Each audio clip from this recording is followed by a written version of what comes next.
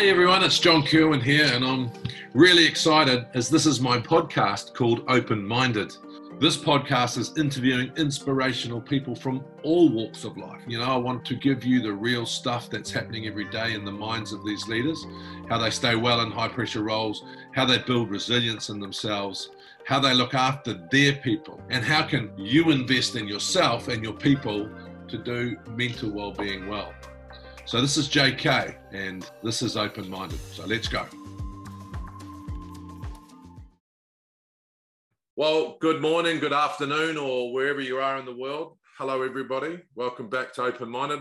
Amazing to have Dr. Hilary Bennett with me today. Dr. Hilary and I have been doing some work with Mentomia about a whole lot of different stuff that I won't get into now because we'll cover it during the podcast, but it's just fantastic that I get a little bit more time with her to sort of dig a bit deeper. Sometimes when you do webinars and that, you've got other people asking questions, and I've always been really intrigued. So Dr. Hilary has been with us for a little while. She is the director of leading safety consultancy, specializing in safety leadership, safety culture, human factors, and workplace health and safety. So what a topic. This is the topic that I'm talking about all the time. She's also a registered psychologist and works with organizations across all sectors to develop safe and healthy workplaces.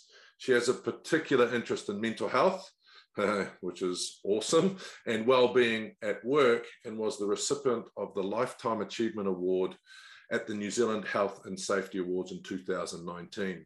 So lovely to see you, Hilary. Tell me, where did you get this passion from for this sector? I mean, because it hasn't been very trendy up until just recently, to be fair.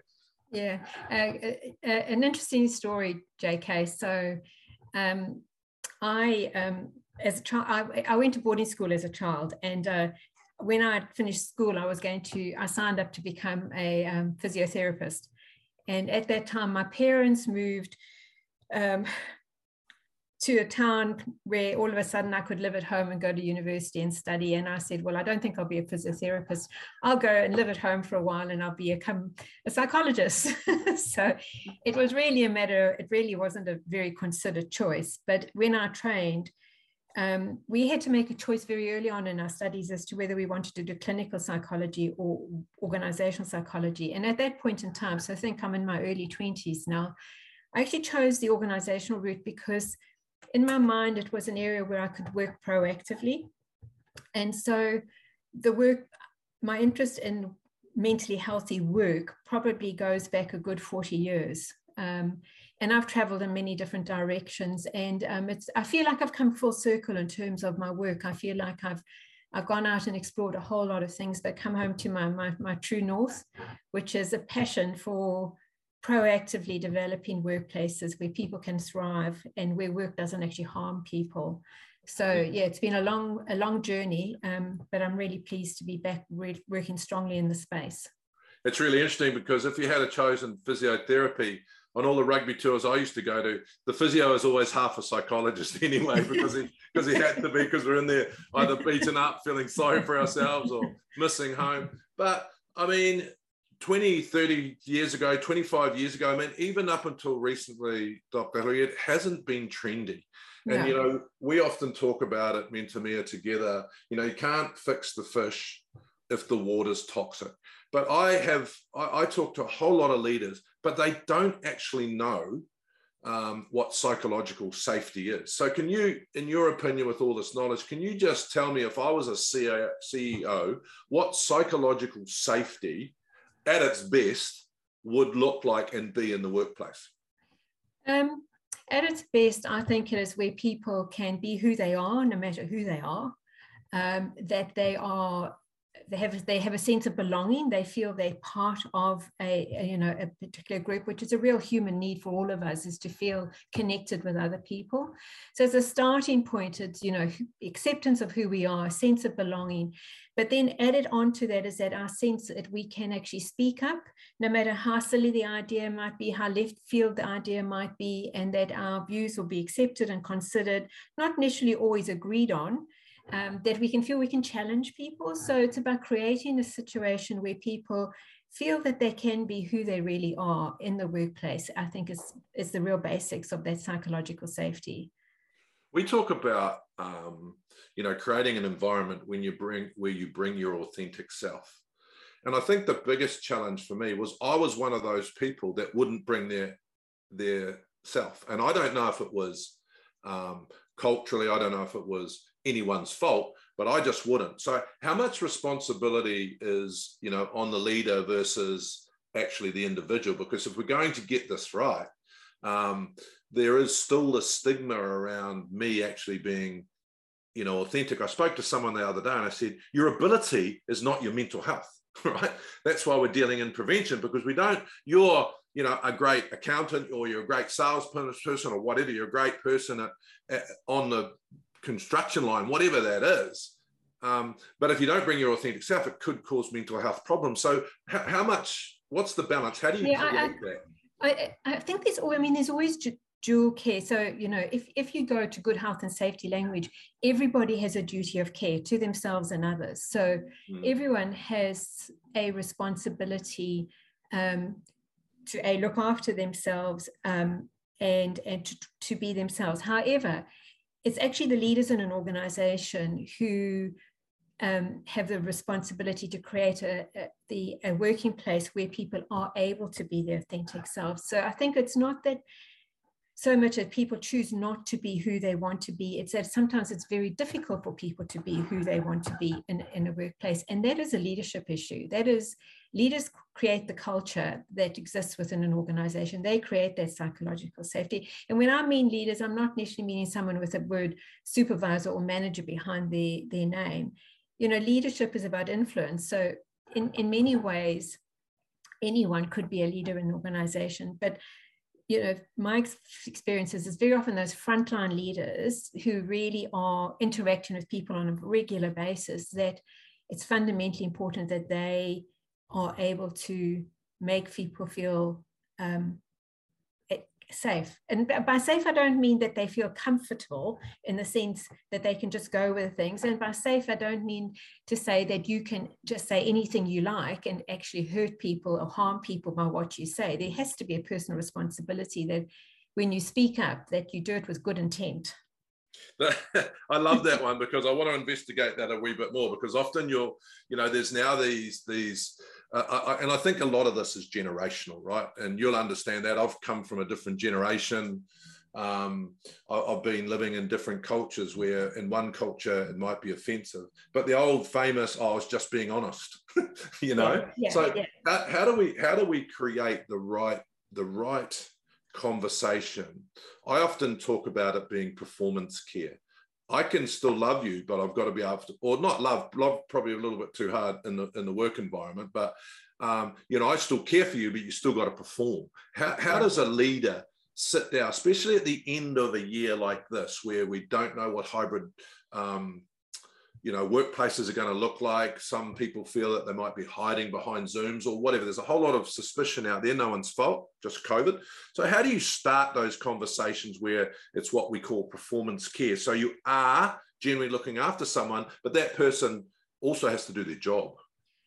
Yeah, I think it's a real tricky one, JK, because I know from some of the work I've been doing with various mental health support organizations internationally, is they always say we have to be really careful at the point at which what should be a well-being conversation very quickly becomes a performance conversation, and therefore we lose the sense that we do really care. So this is not an easy area for us to go in. But I think it really does depend on how the manager or the supervisor goes into that conversation, and whether the main focus is on you're simply not doing your job, we need to sort that out, is to genuine curiosity to understand why is this person not performing, and what might be the range of factors that might be influencing. And they may be personal factors, and I know many organizations really struggle with the fact that the personal stuff spills over into the home life. But that's the reality, isn't it? We don't separate out work and home. It's all mixed up in one thing for us. So I think it's about when that person goes into the conversation, because absolutely people need to perform. but it's about being curious to understand why this person's performance may have dropped off, rather than just immediately going into a performance management mode. So tell me, I spoke to one business leader who said, if you have the personal conversations, the performance conversations are easier. But if I'm a CEO, because I'm at work, do I have a personal conversation, or do I have a performance conversation and separate them and tell people? How do I actually judge that? Or do I just have a conversation which takes in personal and performance? Yeah, I don't think we need to separate them out. I think we, a good performance, a good conversation goes to what the manager or the CEO is seeing that is of concern to that person. So I think you need to call it, and then to say, I'm here to try and understand why, why it is that, and I'll go simple here. Now, why does it you're coming in late every day? Why does it you're not getting your work done? A genuine curiosity as to what might be happening in that person's life, which will mean that they'll go into probably work and personal issues. And then I think there's also a real commitment from that person to walk alongside them to order to fix it, rather than just say, okay, now you go along and sort that out. Yeah. It's about that genuine care and support.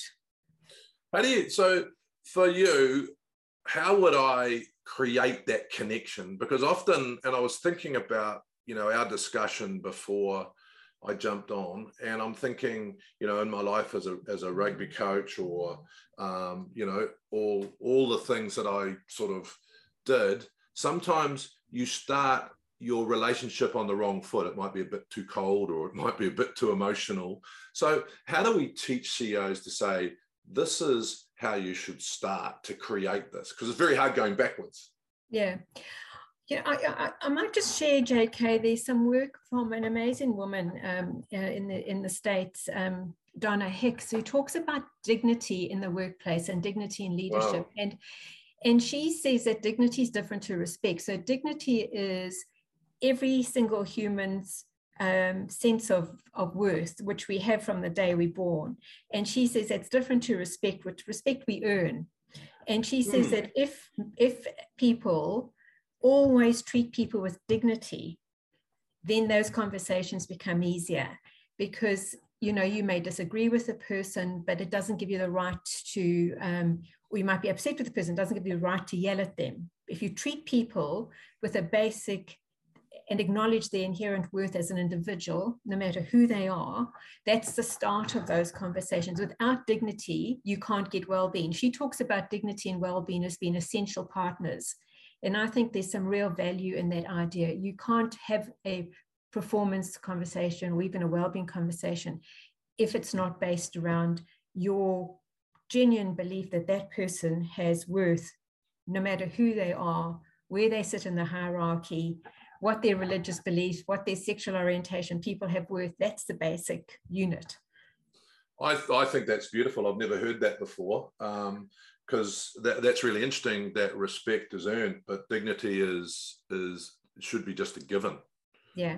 And so if you're a CEO, if you start with that, then you're going to be genuinely interested in the background of the person, right? Yeah. So you'd start by saying, if I'm going to build the dignity between us, I have this right. Yeah. Yeah. I have this curiosity to understand where you come from. How do you cross that line though, Dr. Hillary? Because I talk to some CEOs and they go, well, do I have a right to be, in someone's personal life? Well, I think you as a CEO, as a leader, you have a right, you have a duty of care. I always go back to good health and safety language. You have a duty of care, and your duty of care is to the person's physical health and their mental health. So absolutely, you have a right to go and have a conversation with someone if you are concerned about them. That person has a right to say to you, I don't want to have that conversation. I'd rather not. But if you thought that person was a risk to themselves or others, then you have a right to go in and say, we do need to have this conversation, I think. So, I think it's about acknowledging, going right back to your duty of care to people, to that in the workplace, that the work shouldn't harm people either physically or mentally. So yes, I think you have that, you go into a conversation, but I don't think you can ever say to someone, you have to have this conversation with me, unless you really feel that that person is going to be harm themselves or harm someone else. That dignity thing, I think, has got some real legs, because it resonates. And I think if you are genuinely interested in someone's background, and we spoke about this before, I believe it was easier for our parents to switch off because they had easier psychological moments, and correct me if I'm wrong, because this is JK theory, who didn't, left school at 15, but, my dad would drive home at the end of work and nothing would follow him. He'd go home on the weekend and nothing would follow him. So, I firmly believe now there is no work-life balance because we psychologically don't have the tools to actually switch off. It's something we need to learn. So it all is molded. And is that, do you think, over especially the last 20 years, changed how we have to deal with people? And what if, and I hear this still, right? I hear this still, Dr. Hillary, I hear this. I have these beautiful people in HR, and they're real down our pathway, well-being's the future, but my boss just doesn't get it. So, he's old school. And I go, okay. So a lot of them ask me, how do I approach that conversation? And I have a real answer for that. But it's not technical. I say, this is the future. And if he doesn't get on board, he's going to be out of touch pretty soon. But that doesn't give them the tools that they need to talk to a boss, right?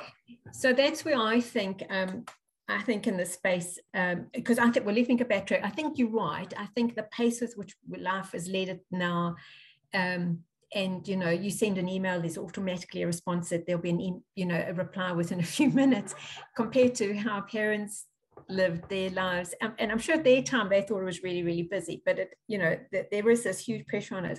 So I think there's a design piece in here, JK. I think that we all have some personal responsibility to look at our lives and say, how are we designing our lives? I know, and similarly, a workplace has a responsibility to be able to design work well, but even at a personal level, a lot of the work I've been doing recently, I've been finding that people don't take time to restore. Even as simple as they don't take time to take lunch at 10 minutes at lunch and just go and sit in the sun, go and sit in the smoker room and talk to people. They sit and eat at their desk. So there is a sense of there's no restoration. And on the phone. Yeah.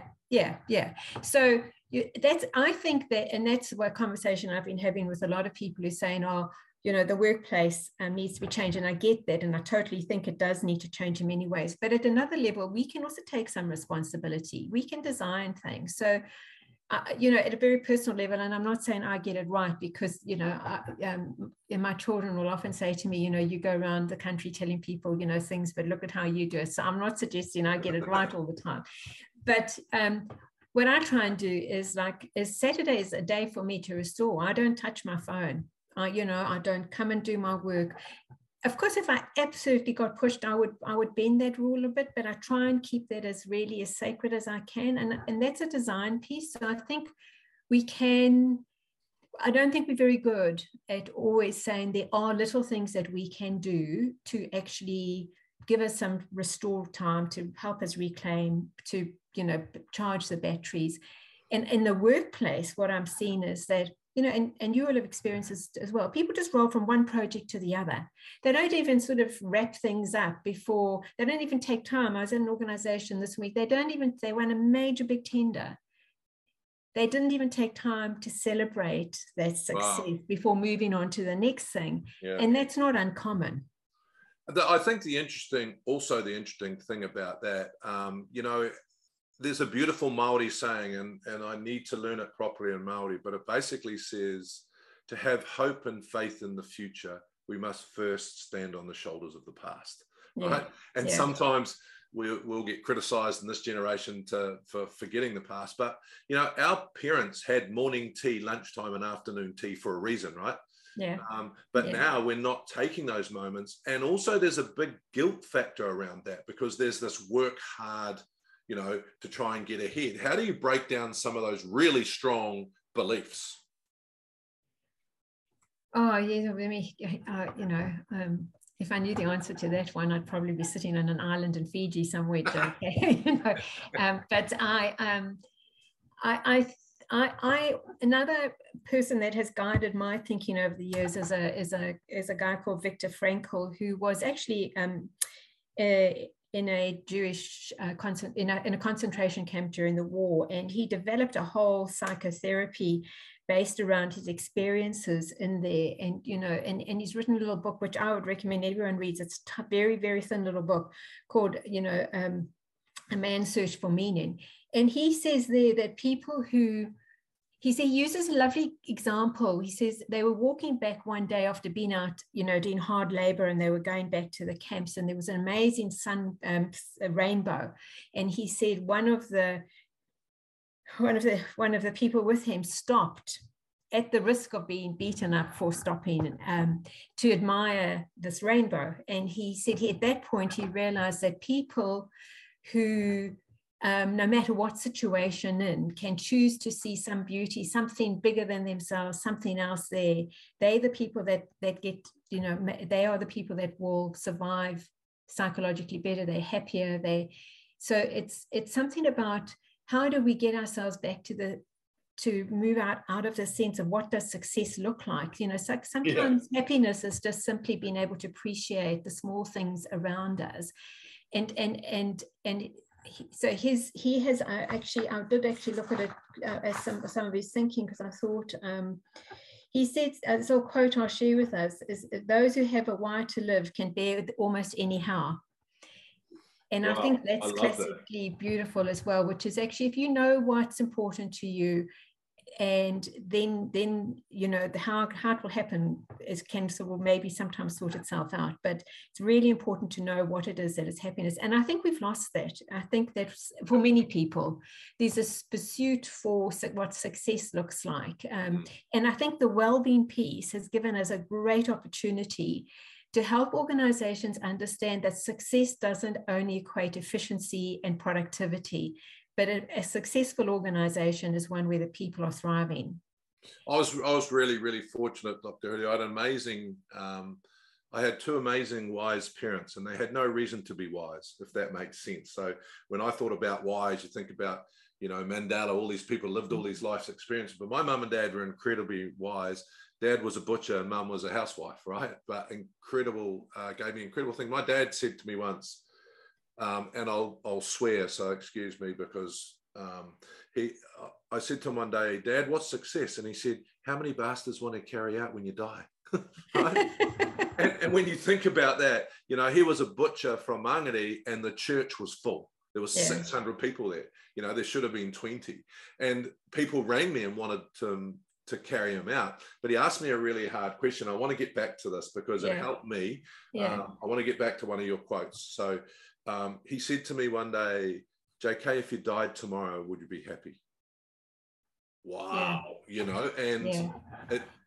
I couldn't answer it. Anyway, we had this discussion, and I said, I came back and I said, I want to see my, and I came back with all the classic things. And he said, no, they're just givens. I know that. But he said, if you died tomorrow, would you be happy? And my answer was no. And then I said about making sure, I don't want to die tomorrow, but I went about making sure that if I do die tomorrow, I'll be happy.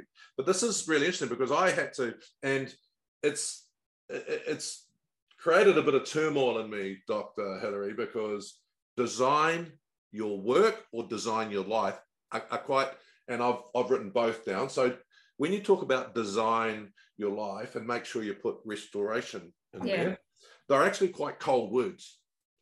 If you go, oh shit, do I have to design my life? What are you sort of saying? So let me give you an example to make this maybe more tangible. So my husband, who has a chronic pain problem and has had it since he had an accident when he was 22, his design, his non-negotiable is to go to the forest on a Saturday morning with his mates to do mountain biking. That's a design piece for me. He's choosing to do things that he knows he has a good time to have a good laugh with his mates. He's out there having some exercise. They try different tracks, so he's learning to do something a little bit differently. And that's a choice he makes, and it's a non-negotiable for him. you know. And so that's what I mean, is where you actually, you know, we have some choices to make. I mean, the other quote that from Viktor Frankl that links to that, JK, is he says, everything can be taken from a man, but one thing, the last of human freedoms, the choice of the attitude we choose. You know, and that's what he was saying about this person, you know, that person chose at that moment to say, actually, I don't care if they beat me. I'm going to appreciate that simple rainbow and just the beauty of what sits in there. And I think that's what I mean by design. We can choose how we run, how we do our life. I know that sounds, I know that not everyone has the same choices as other people. I get that, but no matter what Frank was saying, even in the midst of the bleakness of what situation they found themselves in, this person chose to do things. And so that's what I mean by design. We can choose. I mean, I've read hundreds of those books. It really, you know, I didn't do any study when I was at school, but I'm really intrigued about the war. Really intrigued about survival, especially the plight of the Jewish. I've read Five Chimneys. I've read all those stories, and the ongoing thing through that is actually this sort of hope, or seeing every single day, having these moments where you are hopeful. I think restoration is an interesting thing that I want to talk to you about too, because I do it on a daily basis. When you're designing your life, I'm going to call it. So I'm designing my life. So I think everyone over this summer break, COVID needs to let us all be more reflective and make some choices. And I think that's been the positive of COVID, okay? Hybrid working is going to be a thing of the future. So we should sit down and design our lives. So when you think about restoration, putting your psychology hat on, do different people need different? So I need it every day in 3 or 4 forms, all right? Do you only need it once a week? I mean, do you need to understand what that looks like? Yeah. So, you know, I mean, obviously, you know, it is such a subjective thing, isn't it, well-being? So it's certainly not one size fits all, and it's certainly different people find different ways of restoring themselves. And I think, though, there are some key things that we know are really important. So when you look at, if you think of the mental health continuum, the people that generally tend to thrive more than people that struggle, there is some evidence to show that these people do quite different things. And so there's a design piece in that. So the people that thrive better generally are good at keeping their relationships and keeping connected. They do a little bit more physical exercise. They are very curious about life, and they are open to new experiences. They also are very giving in the sense of not cash, but appreciation, thanks, and acknowledgement. You know, and the other one, and maybe it goes back to your father being a very wise person, JK, is they're very in the present. And so they're not living their lives regretting the past or anxious about the future, but they really appreciate and acknowledge what's in around themselves. And you have to work quite hard at that, don't you? Because it's so easy to go back to, oh, if only I had done that, or when this happens. And so you're really missing out the immediacy of what's going to make you happy, which is right around you at this point in time. But we have to make an effort to do that. Yeah, and that's a design piece for me. Oh, and totally. And I think for me, you know, the one thing that simple question that my dad asked me, I only have today. So I need to put all those things in my day, right? Because if I do die tomorrow, then I need to tell people that I love them. I need to make sure I look after myself. My work needs to be rewarding, and you know, so all those things have come in to my design of my day and what that looks like. I think there's another, you and I have spoken about this a lot of the times, and you know, some people of our generation and above, they talk about the new generation not having work ethic and all that sort of stuff. I think the new generation are amazing. I think they're asking us a lot of hard questions about the environment, about a whole lot of stuff. I think they work incredible hours, but they'll also be off like a robber's dog if you don't look after them. So, you know, how do we start actually, where do workplaces start on generally showing and leading that to sort of keep new talent? What do you think are they millennials or what are they now? I don't know. I don't know. I just call them the 18s to 35, way younger than me, you know, well, from my kids' age. I have a son who would fit into that category, and I know that he reflects on me, and I know he says, Mum, I ain't going to work quite as hard as you.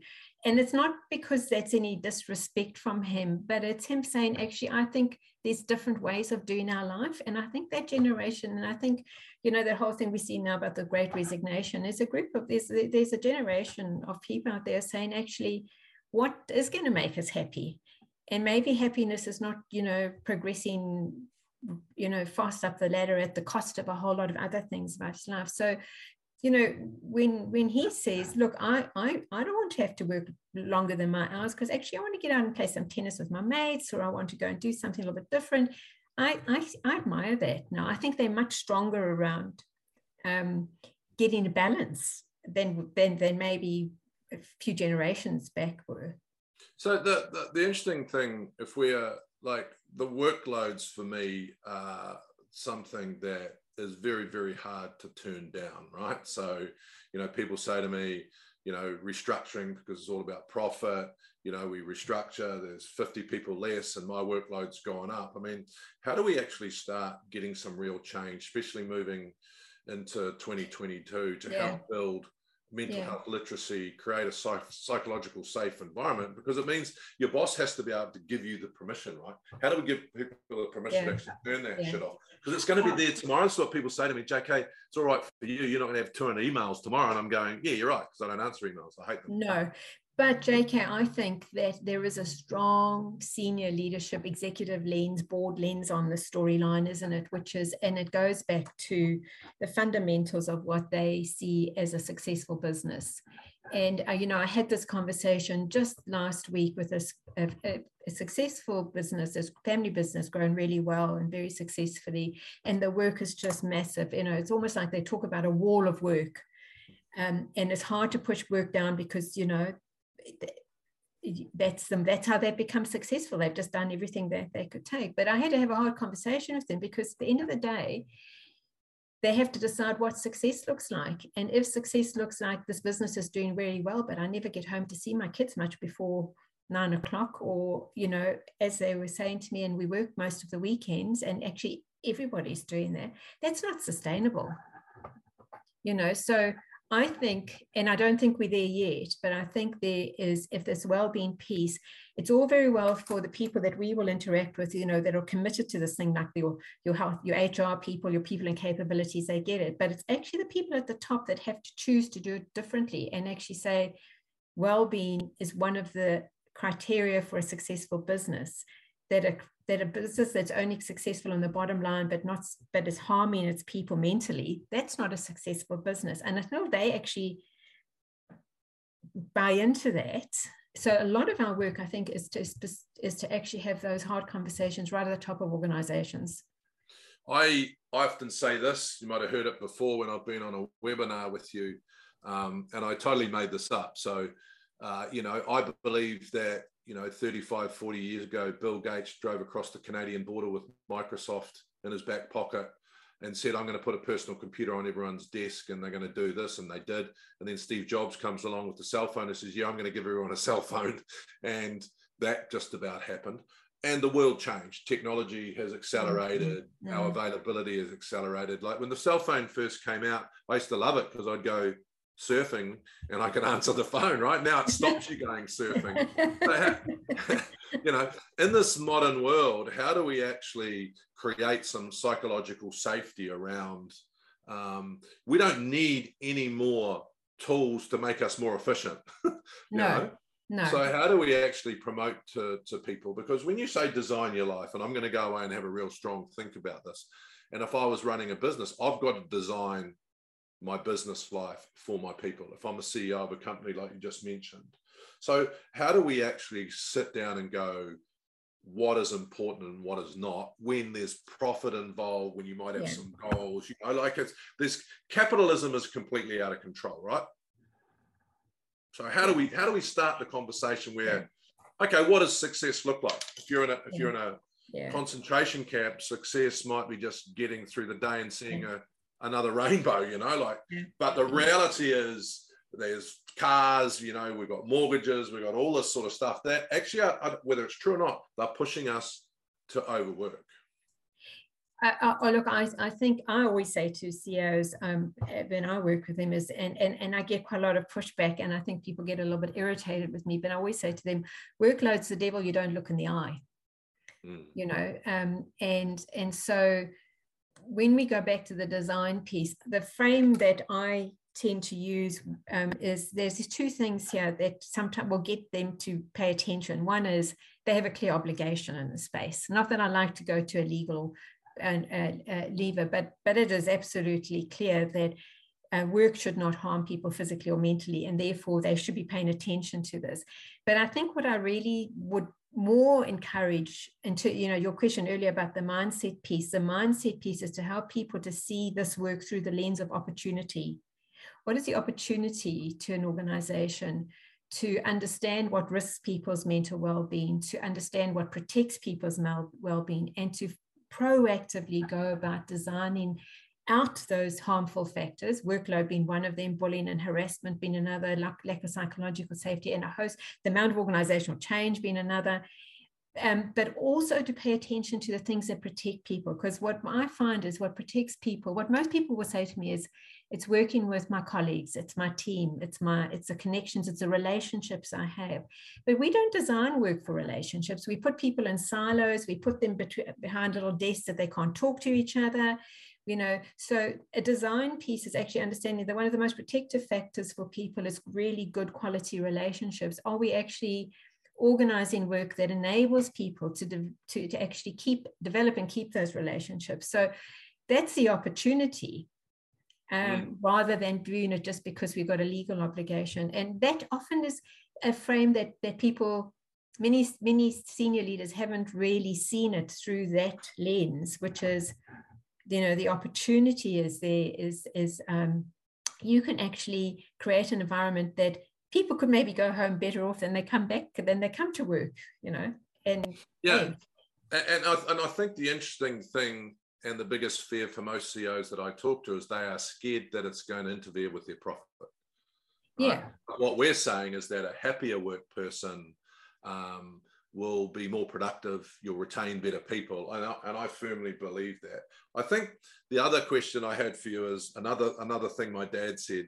You know, he said, when you're my age, son, and you look back on life, you want to make sure that your work environment is one of being really rewarding, because you're going to spend more time with your workmates than you are with your loved ones. And I'm going, wow, Dad, that's pretty heavy.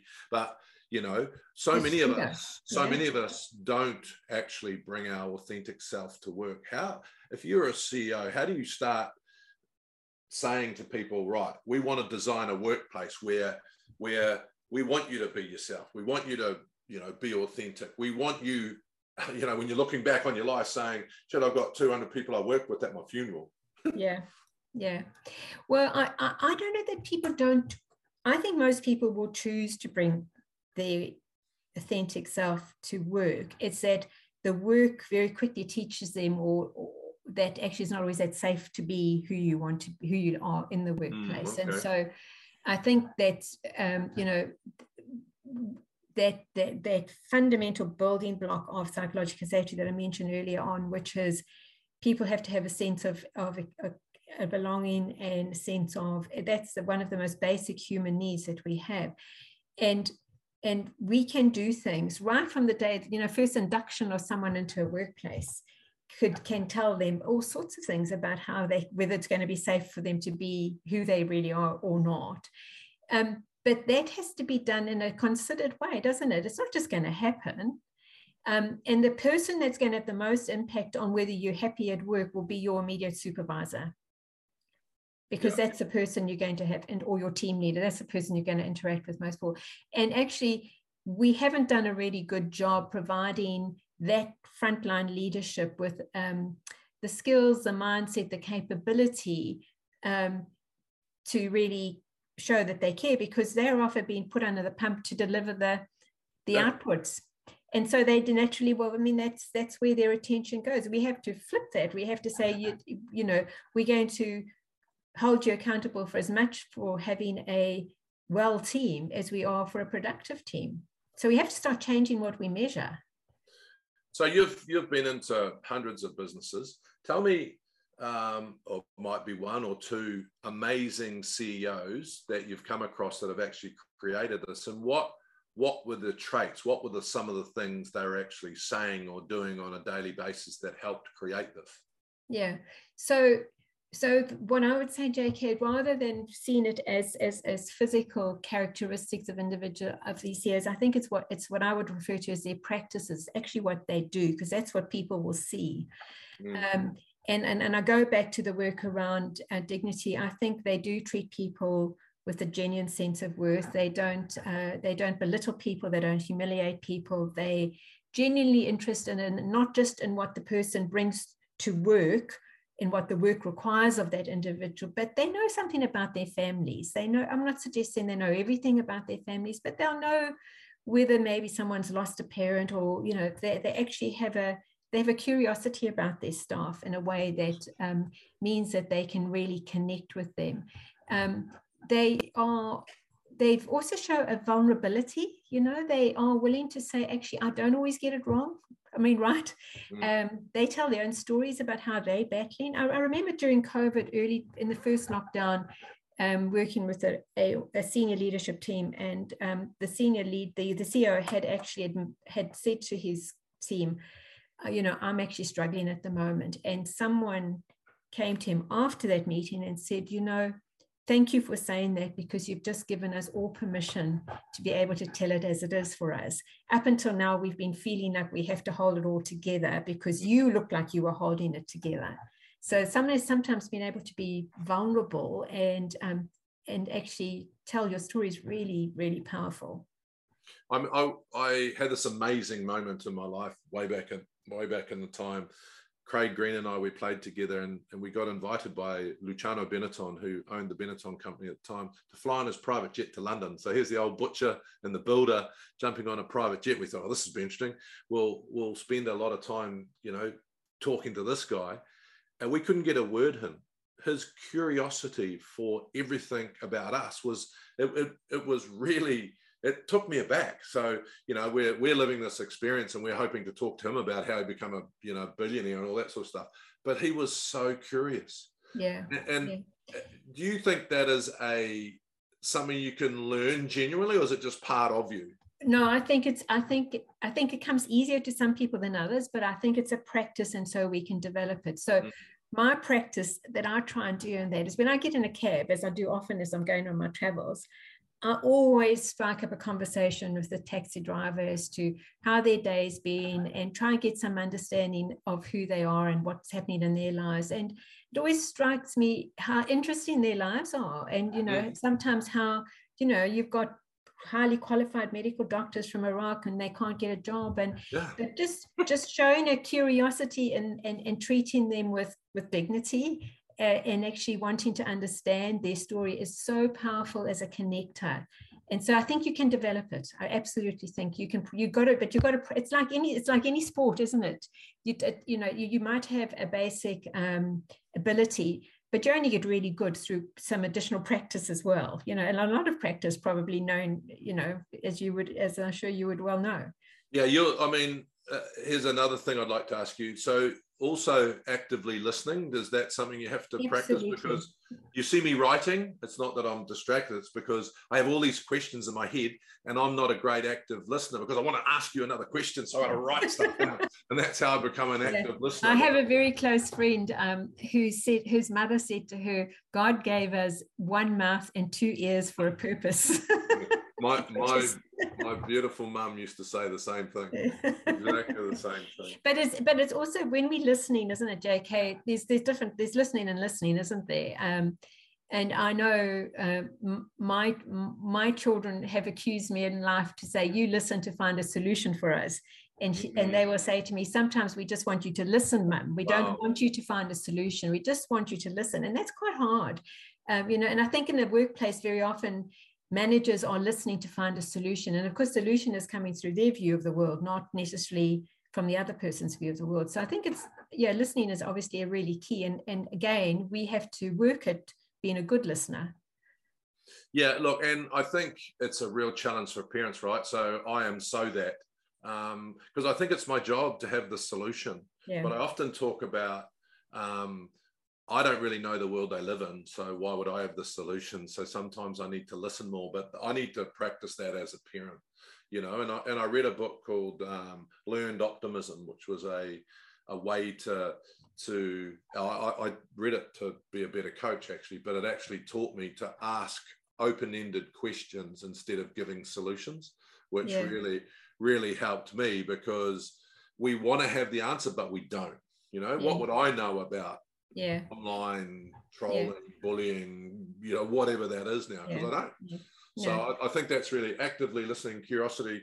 What would be one of the other, where do you put these things? Because the thing that you've thrown me today is you've talked about a beautiful emotional time, but you've got, you know, design your life, which sounds a bit cold, which I love. So I'm going to spend a lot of time on that. But, you know, I say to people, I am not my emotions, on my values. Right. And that's really helped me during this time, because I've been angry, I've been frustrated, I've been anxious, but I know it'll pass if I come back to my values. Where do you put curiosity and listening and some of these other things? I don't call them values, but what other things do you think people need to have to create this great environment? So we've got curiosity. Well, I think knowing what's important to you, having spent some time understanding what's important to you, is also fundamental. And there's some lovely research that was done years ago in organizations, which found that if you really wanted your people to be committed to your organization, you know, you needed to give them an opportunity not only to understand your organizational values, but understand their own personal values. Because if there's a misalignment between your personal values and the organizational values, the person's not going to stay. And actually, organizations very seldom give people an opportunity to reflect on what is it that they want to try and achieve out of their work, and whether this is a good place and a good match for them. So in terms of the research, it shows that when organizations don't spend as much time saying this is what we believe in, and sometimes those things can be a little bit glib, I think, but actually you give people a turn, what's important to you, which is where the work of someone like Simon Sinek comes into play, where, you know, he says you've got to understand your why. And, you know, and this is, you know, that's why I love this quote from Viktor Frankl. It says, those who have a why to live can bear almost anyhow. But we don't often, so go back to your question, JK, I think it's important for us to take time out to understand to what is our why. I don't think I don't think many people are quite clear. And maybe that's what your father was asking you, you know, when he said, you know, what, you know, would you be happy, you know, are you doing what's important to you? Do you even know what's important to you? And that can change too, right? Absolutely. Yeah. You know? Yeah. You know, so the design piece again, you know, my design piece over the last while is my daughter, you know, lives in Queenstown. She was having her first child. I didn't want to be a distant grandmother. So I said, I'm going to move, because that is, I don't want to be someone who doesn't have an intimate involvement in this little girl's life. So I was fortunate. So luck's part of this is fortune as well, that I was able to do that. But I could have just stayed in Auckland and not seen her. Yeah. So we have choices to make, you know. We do. I'll come to the part that I really enjoy, because it meant to me, you know this, because you're a big part of our business. Yeah. You know? So I've got some questions for you. Yeah. I'll just remind the listeners why we do this. You know why we do this. We're trying to find the ultimate recipe for a great life. So we're trying to get you to design your life. Yeah, that's right. You know, I'm going to use this. I'm the biggest stealers of things, right? Well, I was talking to a very great friend of mine. You must be a magpie. We're all magpies on that. Yeah. As long as we're looking after. So the 6 pillars. Yeah. Everyone knows it's my daily mental health plan. It's what I do every day to restore myself, and I love that word as well. So what do you do to chill? What calms and relaxes your mind? I walk every day. And you know, where I live now is really beautiful, so I walk. I just take some time to chill and actually just be myself. I have until recently had a dog, which I loved and used to help me walk. I will take time out to read. I will spend time with my family. Beautiful. I'm sorry to hear about your dog. I mean, we've got a dog which I take the mickey out of, but they certainly become part of the family. Yeah, got a personality. Yeah. Mine was deaf and blind, and so I was really caregiver for 2 years. Literally, I went after looking after a geriatric father to looking after a geriatric dog, I used to say to my friends. Are you going to get another one? No, I think I'm not going to for a while, because I have my daughter's 2 dogs that come on a regular basis. So okay, I'll be a surrogate owner. One of the things we've spoken a lot about today, and I think this is one thing that people need to do when they're doing their design of life or design of work: connect. How do you connect? I'm quite caught. I don't have a raw. I have a lot of people that I know, but I have a few really close friends that I connect with on a regular basis. I will either give them a ring, or I'll, if my family, and I'll go and see them. And interestingly, and I mean, this is a bizarre sort of thing to say, JK, but I recently have started doing my family tree. And I have got such enjoyment out of it. And I said to my husband, I wonder why I'm finding this. And then I realized after some reflection is I actually am connecting. I'm connecting because, being an immigrant, you've moved away, you haven't got all those connections, close family around you. And it's given me such pleasure. So it's an unusual form of connection. It's so important. Our suicide rates. Our suicide rates are where our youth especially feel disconnected, not connected to their past, to the land. I mean, I also think a connection to the land is important. I mean, I love blue health. I love the water. I think we also need to design that into your life as well. So a connection and knowing your past, I think, is intriguing. It's really good. And no, just on that, I mean, you've just, I mean, I can't believe I didn't actually say this, but one of the way I chill on most weekends is go into the garden, because I think being connected to the land is really important. I'm never happier than when my hands are in the midst of some compost or I've picked my own fruit or whatever it is. Yeah. So the next one is do. So what do you do to be creative, or what hobbies do you have? Yeah, so that is my hobby. Yeah. I'm an avid gardener. And to move, you've said you go walking a lot. Yeah. Do anything else? Yeah, I swim. Try and swim twice a week, and I walk. And if my husband had his way, he'd get me on a bike, but I'm more of a walker. And I do run. I used to run half marathons. I haven't put as much energy into that of recent, but I haven't signed up for next. You're not swimming in that lake, are you? That'll be pretty cold. No. I'm swimming in a heated pool. But nice. I have signed up for the Queenstown Marathon, which got postponed for COVID for March next year. So that's my goal. Good on you. How do you celebrate? We spoke about this before, and I think to any business leaders out there, don't forget to celebrate. Even the littlest of things, it's really, really important. So how do you celebrate? I've had a practice over the years of if I've been through a hard week and I want to celebrate that I got through the week or whatever, I will go and buy myself a bunch of flowers, or I'll go to the plant shop and I'll get some flowers. And when I look at them for the whole weekend, I'll say, good on you, you got through that week. So it's a really simple practice I've done for years, but I love that. I've never thought of that. I think that's a something that you really enjoy. But when you see it visually, you think it actually a reminder, good on you, you did that. And what do you do to just have fun and joy? Just have fun and joy. I'm just to be with my family, really. Spend as much time as I can with my little 8-month-old. And how good. Yeah. How good. Something to look forward to. Quick fire now.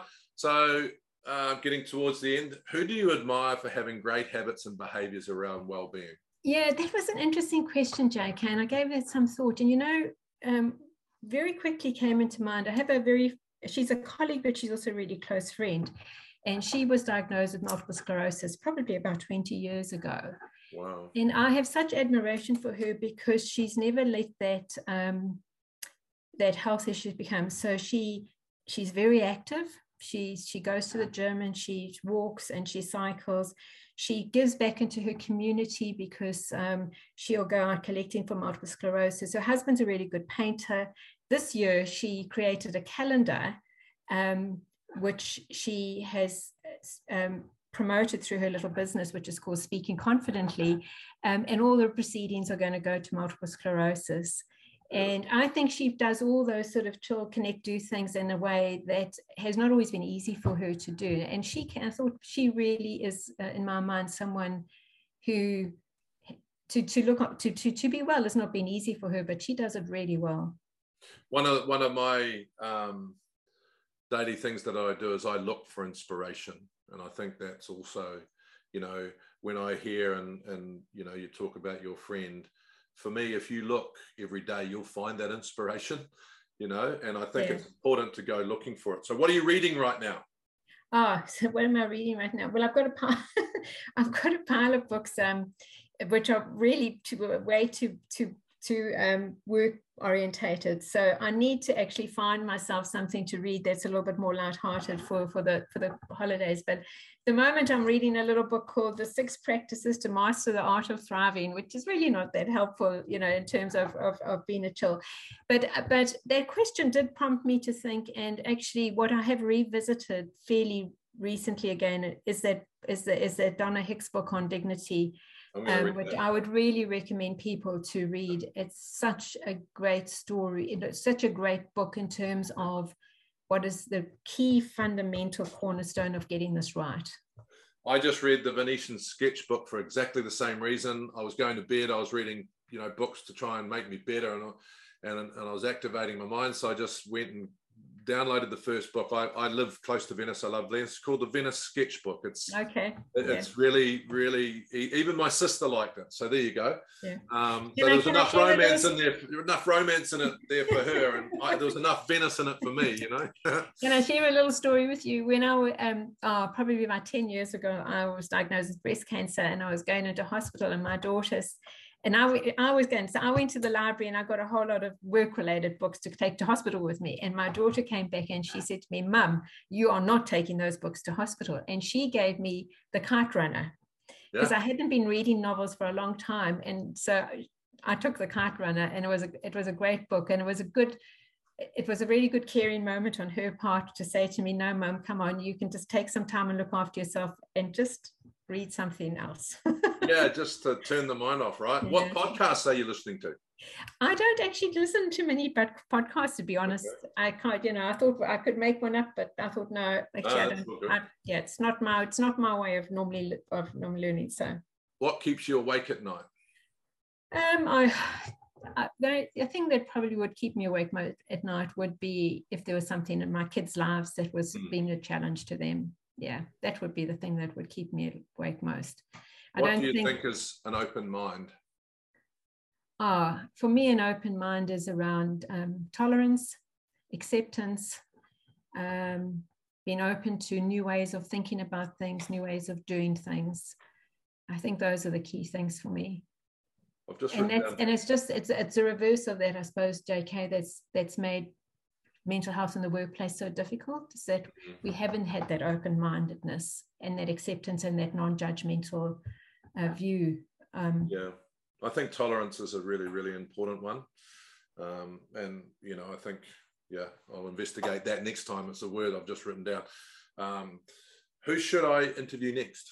I think you should interview my friend next. Yeah, I was going to do that. I was going to say, I think your friend, so I will get, the details off you. You know, do you have any final messages for our listeners, and anything that you think we might have missed or something you'd like to share?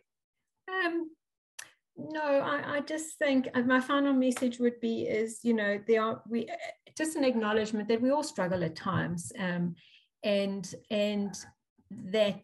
that's okay, and that but we don't have to get stuck there, that there's things that we can do, and it's okay to go and ask for help, and it's actually important that we take time out to look after ourselves rather than just this incessant sense of keeping going. It's actually just sometimes just take some time out, pause, reflect, and appreciate what we've got. Here. I just think that, you know, I'll go back to it for all the listeners out there. You know, we're not our emotions, we are our values. And if one of your emotions, and I talk about the battery, the AAA battery, you know, awareness, acknowledgement, and then action. And often we'll be aware, we'll acknowledge it, but we don't take the action to actually look after ourselves. And it's okay. It's okay, people. It's okay not to be okay. Yeah. But remember, the AAA, awareness, acknowledgement, but then put the action in place. You need a few days off, take it. You've got to take half afternoon off, take it. You know, you'll be way better for it. Doctor, it's been an amazing conversation. I go on for hours. Thank you. Thanks, JK. Time is something that is very precious. So I really appreciate the time you've given me today, and I thoroughly enjoyed it. I've got a whole lot of notes. And I'm going to be sitting down over the weekend and see if I've got the design of my life right. Beautiful.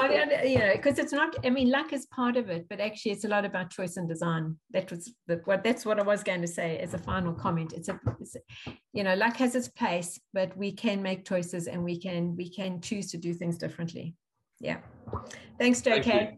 All right. You take care. Bye. Bye.